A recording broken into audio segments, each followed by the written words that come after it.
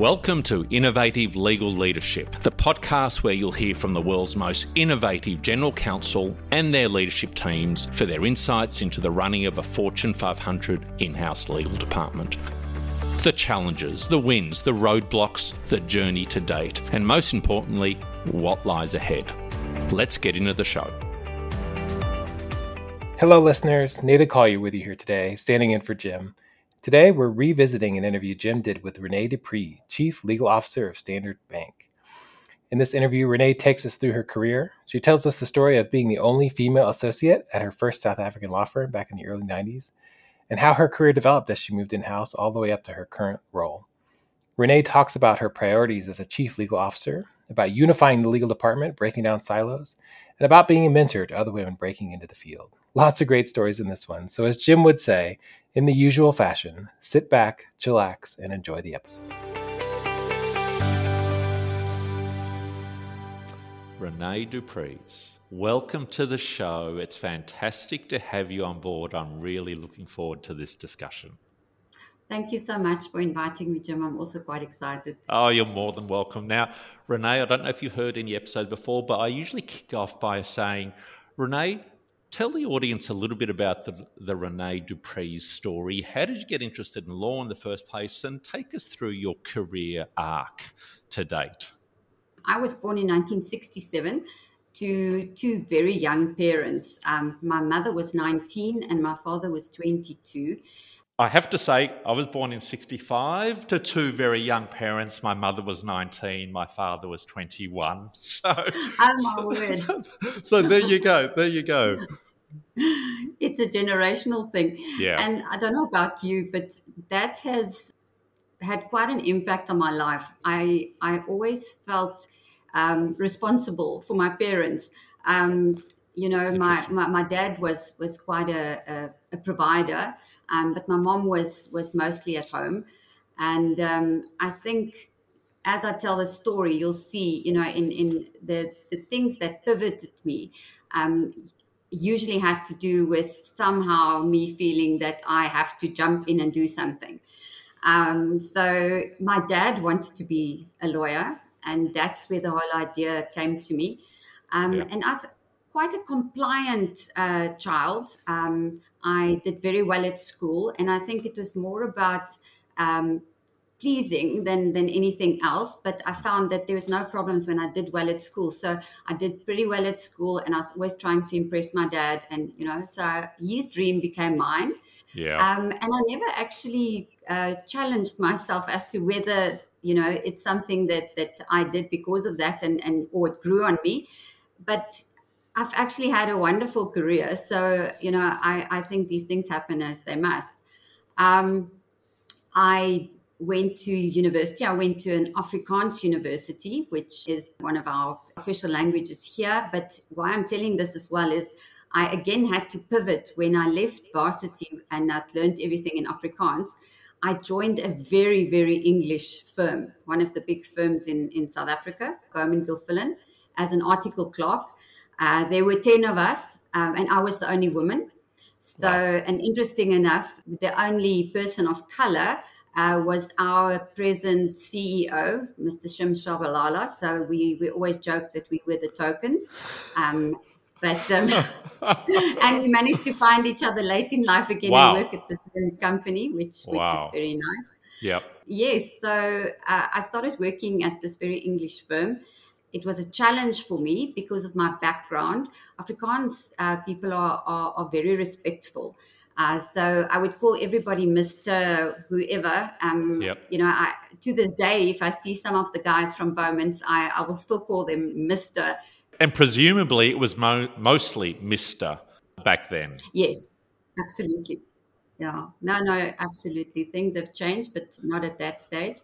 I decided to leave private practice because of an incident that just made me realize that I'm never going to get out of the, I was an article clerk there, and then I stayed on.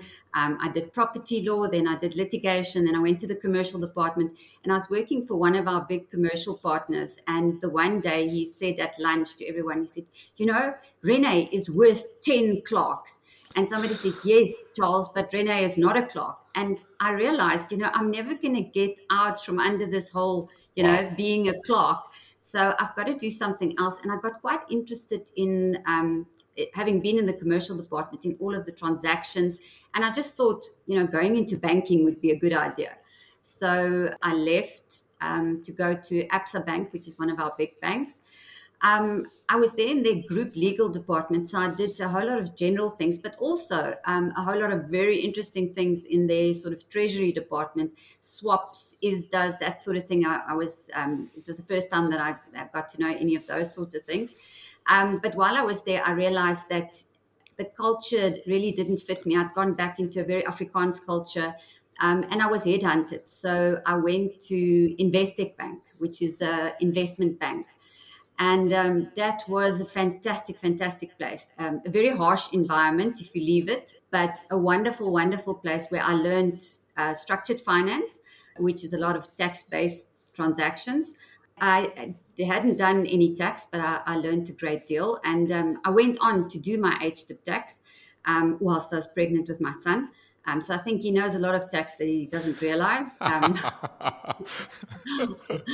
I stayed at Investec for it was 10 years all in all, but I left again, pivoted when my son was born, because I was told that I could work flexible hours, etc., with this young group of upstarts who had left Investec to start their own thing. And of course, it didn't quite pan out that way. So I was there for a year and I went back to Investec and then stayed for another 5 years. And then my husband, my ex-husband, passed away. And I thought, no, you know what? I've got to go back to practice because I need to earn money and look after this child by myself. And Bowman said, no, please come back. You've got a lot of great experience, etc. So I was on my way going back to Bowman Gilfillan. But whilst I was at Investec, I took part in an aviation finance transaction. We all met up in London. It was our national carrier buying their Airbuses. And the person from Standard Bank, the legal person from Standard Bank, actually heard that I was leaving Investec. And he said to me, please, won't you come to Standard Bank? We need someone with aviation law experience. And I said, no, I want to go back to practice. And he said, are you mad? You're going to be working long hours and you've got your son, he's 8 years old. And why would you want to do that? And I said, no, they're promising me I'll have clerks and associates. And he says, you know how it is. And I started thinking, oh, maybe he's right. Maybe he's right. So I landed up going to Standard Bank. And I thought I'd just be there for a little while. But it's been such a wonderful experience. Because it's such a large institution, you can do a whole lot of different things. So I started out in investment banking, and I think I was there for 5 years. And then I was asked, my boss was leaving. He was going back into practice, going to Bowman Gilfillan. He's never been in practice. He did his articles, but he didn't stay. So he went to Bowman's, and they asked me if I wanted to take over his job, or there was a job in retail banking. And there was no big pivoting thing that led me to do this. I was so tired of doing the same thing. I said, I'll do the retail thing. And they said, are you mad? It's litigation. You hate litigation. It's consumer finance. It's consumer protection. You don't know anything about it. And I said, you know what? I want to do it. And it was a wonderful, wonderful idea. So it was very hard getting to know all of these things. I went from having 6 people report to me to having 60 people report to me. But it was a blast. And I spent another 5 years doing that. And then when our general counsel at the time left in 2017, they asked me to take over his position. So, and I've been there since 2017. There's a whole lot I would love to unpack there, Renee. Take me through what are the key kind of takeaways from those periods that have remained with you? Law firm, and Investec, retail, and I can see you've got a bit of a spirit of, I'm going to try something, even though others are telling me I'm mad, and even though I don't know anything about retail banking. What are the key takeaways for you when you look back on those phases of your career that you attribute to each one of them? So, the thing is, I'm not one of those people that have a 5-year plan. If you look at it on the surface, it just looks like I was quite lucky to be in the right place at the right time. But I think it's more than that. I think it's about keeping your head down and working. That's the one Yep. thing, and not having these plans. Like I want to be this, I want to be that, but rather to focus on the job at hand, Yep. and to keep to what you know in a sense, but never to let a challenge go by to learn something new. So I stuck with law. I didn't like a lot of the lawyers go into business. And I've had a few offers, and I said to them, guys, I'm a lawyer. That's what I do, and that's what I enjoy. So stick with what you know, but then test your boundaries by reaching Yep. out to things that scare you, because Yep. and if you have to ask me, the most rewarding time I ever had was this retail banking episode. I mean, it was bedlam. I actually knew nothing about the products. It was so large, I was astounded. The investment bank makes a lot of money, so they've got a big presence. But when you get to the group and you see how large it is and the actual bank at work, it's quite amazing. It opened my mind. And the big thing that I realized is that I'm a lawyer, but I love people. I really love people. So this has been the greatest satisfaction for me, having all these people around, having millions of kids, to be able to teach and to learn from them, and having that energy around us. So I was quite surprised when we started working at home that I didn't just wither.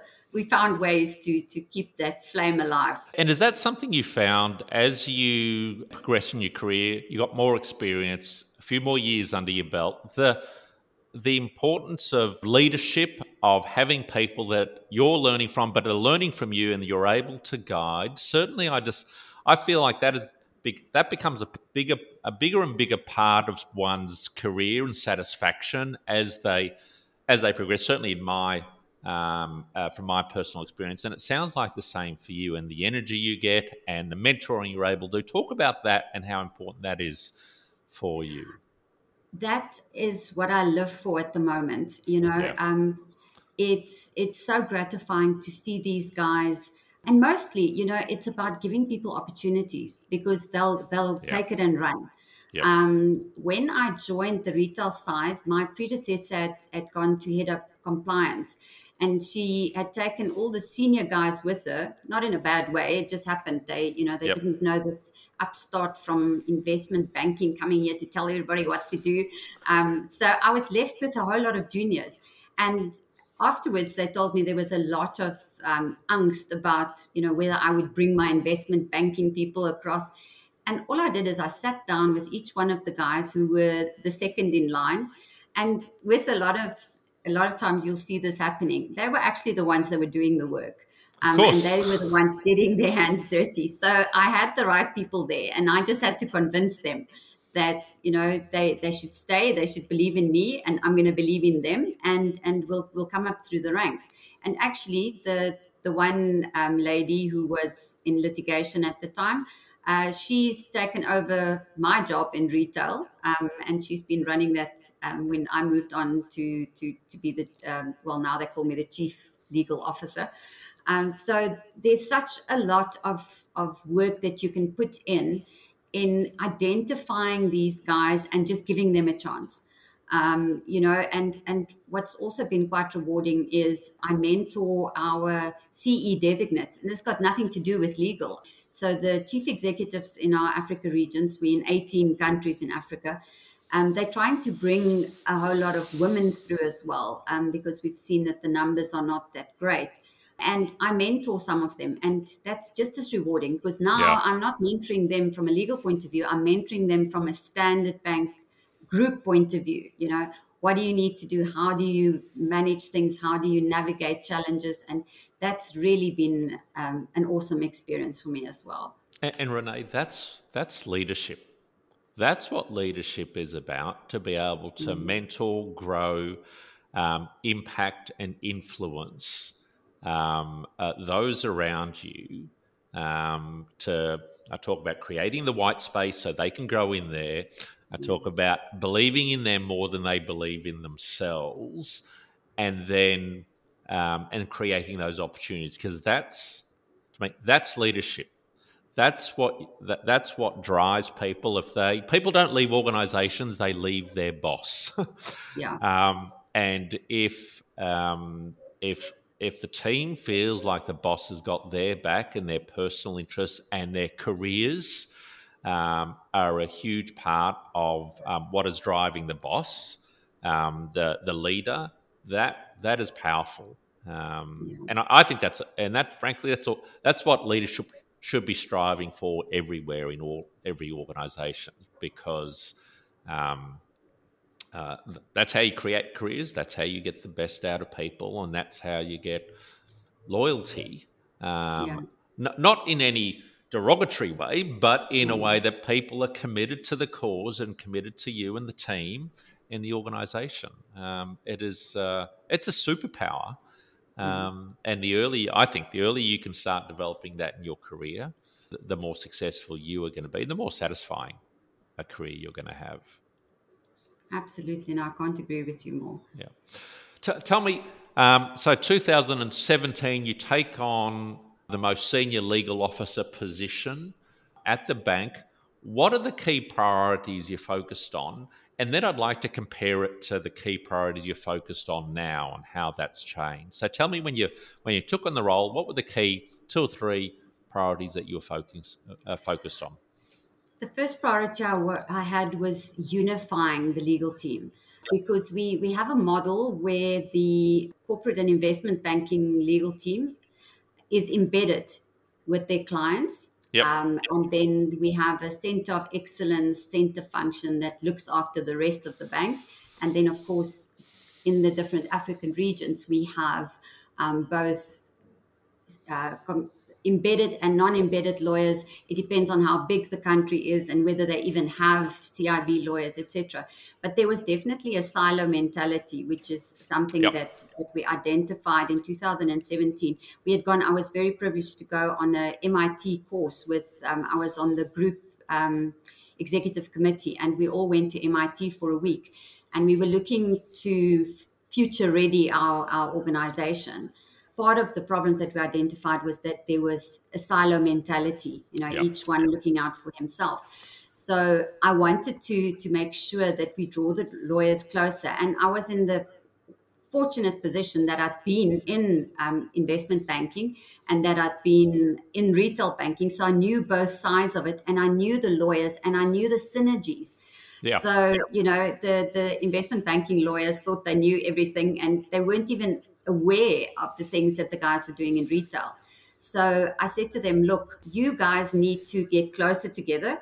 For one, you are one legal team. You're all lawyers. You don't know each other's names. So I set up a whole lot of events so that they could get to know each other. And they were astounded to find out that, the lawyers in the retail bank are innovating. They're doing things that they're still looking at, because innovation begins in the consumer side, because it's apps, etc., where the investment banking side, the big corporations, there's a different way of innovating. Isn't that interesting? They then thought they had come up with the idea. You know how it is.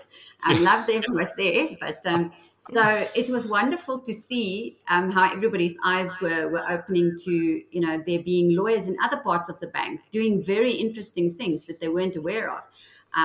Payment system that they didn't know, they just took for granted, but all of these things, the products, etc. So unifying them and having this culture of respecting each other and respecting what the other guy does was one of the very first things, and it was a big priority for me in getting that culture right.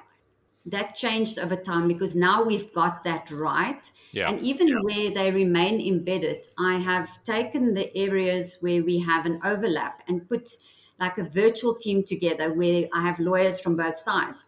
And in a strange way, the pandemic and going onto all these tools, Teams, Zoom, etc., has made it possible for us to be together in a room without a big deal of trouble, including, and this was the fantastic thing about it, the lawyers from the Africa regions as well. So we could have their input as well, because they have actually innovated to a great extent more and quicker than we have. They're closer to their clients. It's a very different setup in some of these countries. It's very small, and you do what you have to do. So, that's been great. And isn't that fascinating? It's funny to be able to break down the silos. And there's almost no organisation in the world, I think, that hasn't had a problem with how do we get rid of the silos and how do we tap into all of the innovation that's actually taking place in those silos. I mean, the example that you've given about, the different African regions and what the teams in those regions have had to do to get things done, and how you can potentially cross-fertilize those things into the... it's all in the organisation. And that's, again, to me, that's another thing of leadership. But it's your job to work out, how do you bring that together? How do you break down silos? How do you cross-fertilize, within the legal department and then beyond, across departments, so that you're actually leveraging, whether it's mini innovation centres or just improvements, rather than sometimes we look externally when it's actually when a lot of it is internal, and it's just a question of breaking barriers down and creating forums for collaboration, and no doubt the pandemic has helped a little bit on that. It's made it obviously easier for us to connect. So how it's changed is, I guess, now focusing on technology, where before we saw technology as an innovation for our clients. Now we were using it to innovate in our daily lives. Yep. So with not a lot of money, we don't get a lot of money in legal for digitization and IT budgets, etc. But we managed to get some money, and we managed to use our internal IT guys to build.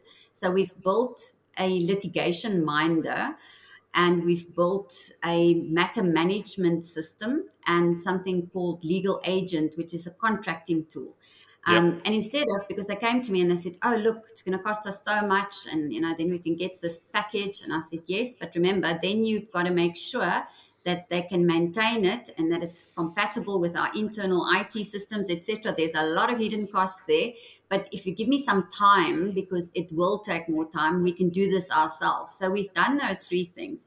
And the litigation minder was actually, because we across so many countries, litigation is a nightmare to keep track of, and for our insurance purposes. So I'm responsible for advising our insurers of all of these things. And a lot of times I was surprised by these things, because we had Excel spreadsheets that people were doing manually. So now they have that tool and they can all input it. We get better data, because we were always told legal data is dirty, because we weren't as technologically sound as we were supposed to be. So these things are making it much better for data purposes, etc., and just helping us not to get into trouble. So we did that. The matter management is a workflow tool. Everybody's got access to that. And the contract tool was for more vanilla type transactions, so that we can cut out the elbow grease of having lawyers sit and do the marketing agreements, the NDAs, that sort of thing. So that's been quite a focus, and I'm quite proud of what we've managed to do with not a lot of money. It did take a long time, and there was a lot of tears and pains, but we're getting there. Yep. And when you look ahead, Renee, what do you see the biggest challenges for your legal department? I think you're responsible for 300 people. What are the biggest challenges in the future? And what keeps you up at night so far as those challenges are concerned? The things that was the most wonderful things to come out of the pandemic, and sounds strange to say that, but they were, and it's this thing about bringing people together now on a scale that we couldn't do before, because you had to fly in people all over the world. That's and the hybrid working, the remote working. It has its challenges, because now we've lost a lot of people. We've had a lot of our specialists being headhunted by law firms, by startups, because they can work anywhere. Yeah. And it's very difficult to compete against sterling packages with the rand being what it is. And also we're facing a challenge of a lot of the business guys wanting people back in the office, and it's worked so well for the lawyers working from home. The ones that are just drafting agreements, doing things that you need focus time. So we've got to balance that. And I've been very vocal around not forcing people to go back for the sake of going back, because that's going to make us lose more people. Because it's just, you can really work from anywhere now, and it may change over time, but I just think, especially in the legal fraternity, it's been a game changer. So people want flexibility. People, want to be able to work from different places. They want they want to have more time with their families. It's changed people, So that is something you have to be cognizant of. It's funny. I don't think there's an organisation in the world that's not, including mine, not thinking about, not worried about, not trying to work out what that model is, what's happened to the world, and how expectations have been completely reset, um, and and how we all navigate that. I have to tell you, I'm struggling with that. All the factors that you talk about, the requirement for flexibility, the now you're competing with a much broader group of competitors because of the ability to work remote. And you're right, it's very hard to be mandating time in the office if someone can do their job really well outside. And if the marketplace is saying, well, you can work anywhere you like if you join us, it's a tough one. Yeah, and to balance it with still having the interaction, which we sometimes need, with the new joiners, just in general. So we've said you only go to the office if you have an interactive session where you're having a strategy session or a client get together or something like that. You don't go into the office if you're just going to sit there on your computer at your desk with your headphones on. There's no reason for us to be doing that. Yeah. Because you do need a lot of people have missed out on that sort of. It's very difficult to train the guys, and we've made do. Some of the guys have had all of them on teams for the entire day, so that they all work together. They're talking, and they in places like Treasury or Global Markets where they used to work on the floor. The legal team did that, so everybody had their own way of trying to deal with it. I set up. But I'd done that before. I had a coffee with Renee that was like every month I have like 20 lawyers or whatever, and then we have coffee and they can ask me anything and we can chat about whatever they like. And I then did it online, and then wonderfully I could include all of the lawyers, the African regions guys. So, that's really been great as well. And they really enjoy it, and they talk much, because it's a funny thing. I don't know if you've experienced this. I've seen that if you have a lot of lawyers in a room and you ask questions, nobody puts their hand up. Nobody wants to talk. And I don't know if it's that thing about you only talk when you've been prepared, like you prepared your whole defense of something. But if you're asking someone to just ad lib there, then they don't say a lot. And this has been great because people start talking. So I get a few people, I seed a few people there that I know, like me, that has, verbal diarrhea. And then it starts flowing, and you get so much joy out of that, and finding out about people that are struggling as well. So that's been great, but we've got to continue that again and bring that in as well. So it's going to be a gradual thing, and we're all finding our feet, Yeah.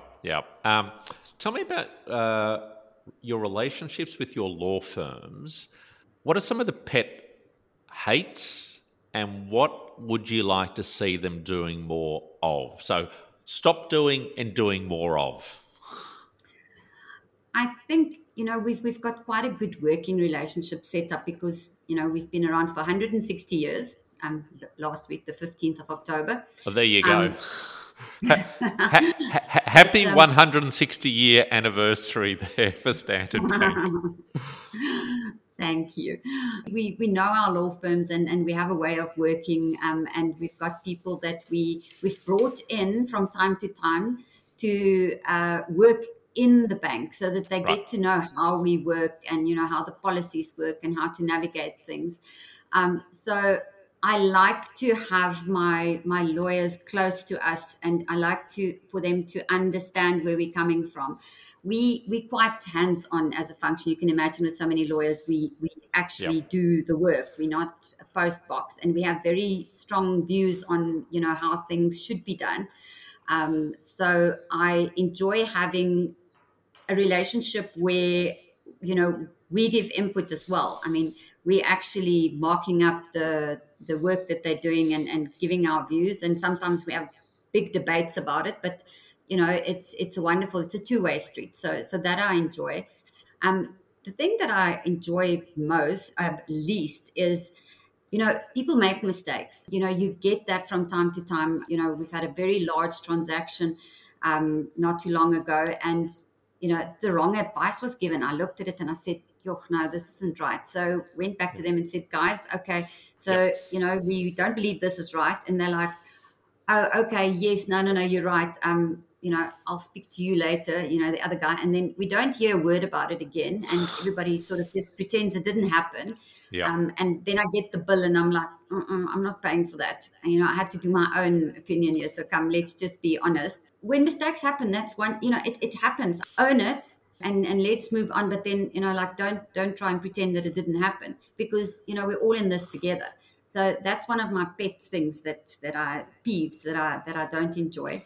That's why we're all there, and that's why we're working together. That's why we get paid money as well, to be able to, because sometimes it's also in the the knowing your product or your client or the bank or something that someone doesn't know. So I'm not saying that we're much better or worse. It's just, it happens. I released a podcast recently about the billable hour and how I thought it was a very poor currency on which to manage law firm relationships, because the incentives weren't aligned.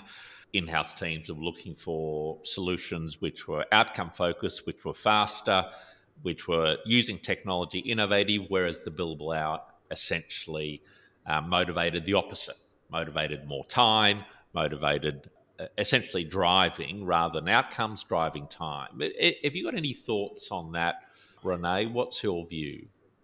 So the interesting thing is, when I took over the retail banking legal department, they were still doing timesheets. And I got there and I'm like, okay, guys, just talk me through that a little bit. I mean, most of us leave practice because of timesheets. Yeah. And they said to me, they have to justify their cost to their clients. So there was reams and reams of paper of all these lawyers of what they do every day. And I said, no, guys, we can't. I mean, do you know how much time you're spending just doing those timesheets? You can put anything on there, and it's, to me, it's the most ridiculous thing. It really is. I get it in a way. There are pros and cons, but you justify your existence and your cost by the outcome. Good. And when your client's happy and you've done what you had to do. And let's give that a whirl. And people were very, very worried. And actually now we're going through a cost-cutting exercise. We go through it every year, every 2 years. And I said to them, and they said, we should actually, if we had timesheets. And I said, no, it's not about that. I said, let's go and look through, and we see these are the things that we did. It doesn't matter how much time we spent on it. That's a given. It matters about the outcome. Just make a summary about where you've saved money, where you've saved the day, where you've done something which you did, those are the value adds that you need to show these people. And that's all that you need. So I'm not a big proponent of timesheets. I think you're right. It's more about the outcome. And, that's the way of the world. I mean, I remember when I was doing my articles, I would get sent to do some guy's dry cleaning, go and fetch it. And then I think, what am I going to put in my timesheet? And I think, charity, because, what am I going to call it? So, that's the ridiculousness of the thing.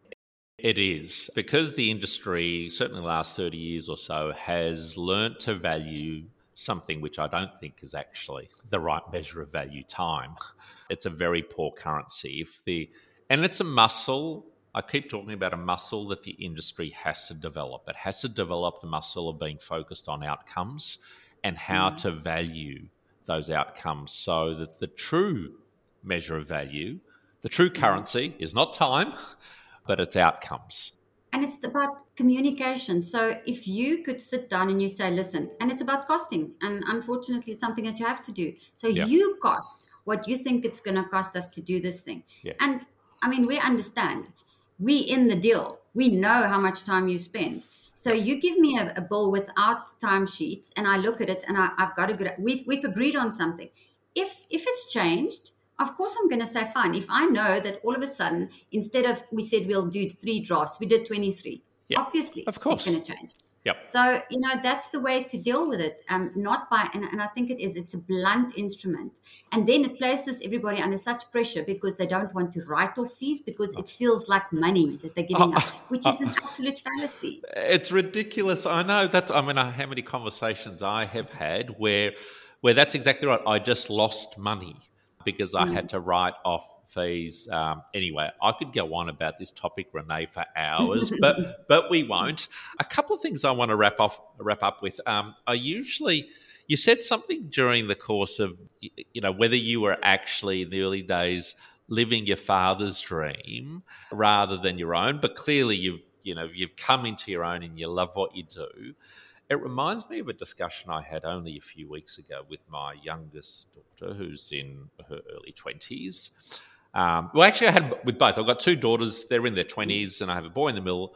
And the discussion I had with them just a few weeks ago was this: it's really important that you live the life that you want to live, not the life that you think is expected of you by others, and particularly your parents. And actually, because that's what we often do. We end up living the life that we think somebody expects of us. I think obviously a real influence on that. And I don't know if your thoughts on that, but I just felt like, and I hadn't done it before, but I felt like it was important to give almost permission to my, the adult children to make sure they're working on living their own lives, working out what that is, not what someone else, particularly your parents, think the kind of life you should live. Any thoughts around that, Renee? Absolutely. It's an interesting thing because with my son, the 24-year-old, very early on, he said to me, because I said to him, why aren't you studying? Because he hated school. He hated school. He didn't want to study. He just got through. My nose was shot because I was the one with studied very hard. And Yep. he said to me one day, he was still young. He was in primary school. He said to me, Mom, just remember one thing. I am not you. And this is not important to me. So I said to him, okay. And I thought he's right. But it was a constant battle. I was constantly so worried that I'm Yeah. not pushing him because he was a mediocre student, and we struggled to get him through school. And then he couldn't go and study what I thought he wanted to study. But in retrospect, it's something What? I nudged him towards Yep. because my son's very materialistic and he just wants money. So I said to him, if you want to make a lot of money, become a chiropractor. Look at the chiropractor that we take you to after your rugby things. They make a lot of money. And he's like, that's a good idea. And then it didn't work out. He landed up in doing an IT degree, which is not really what he wanted to do.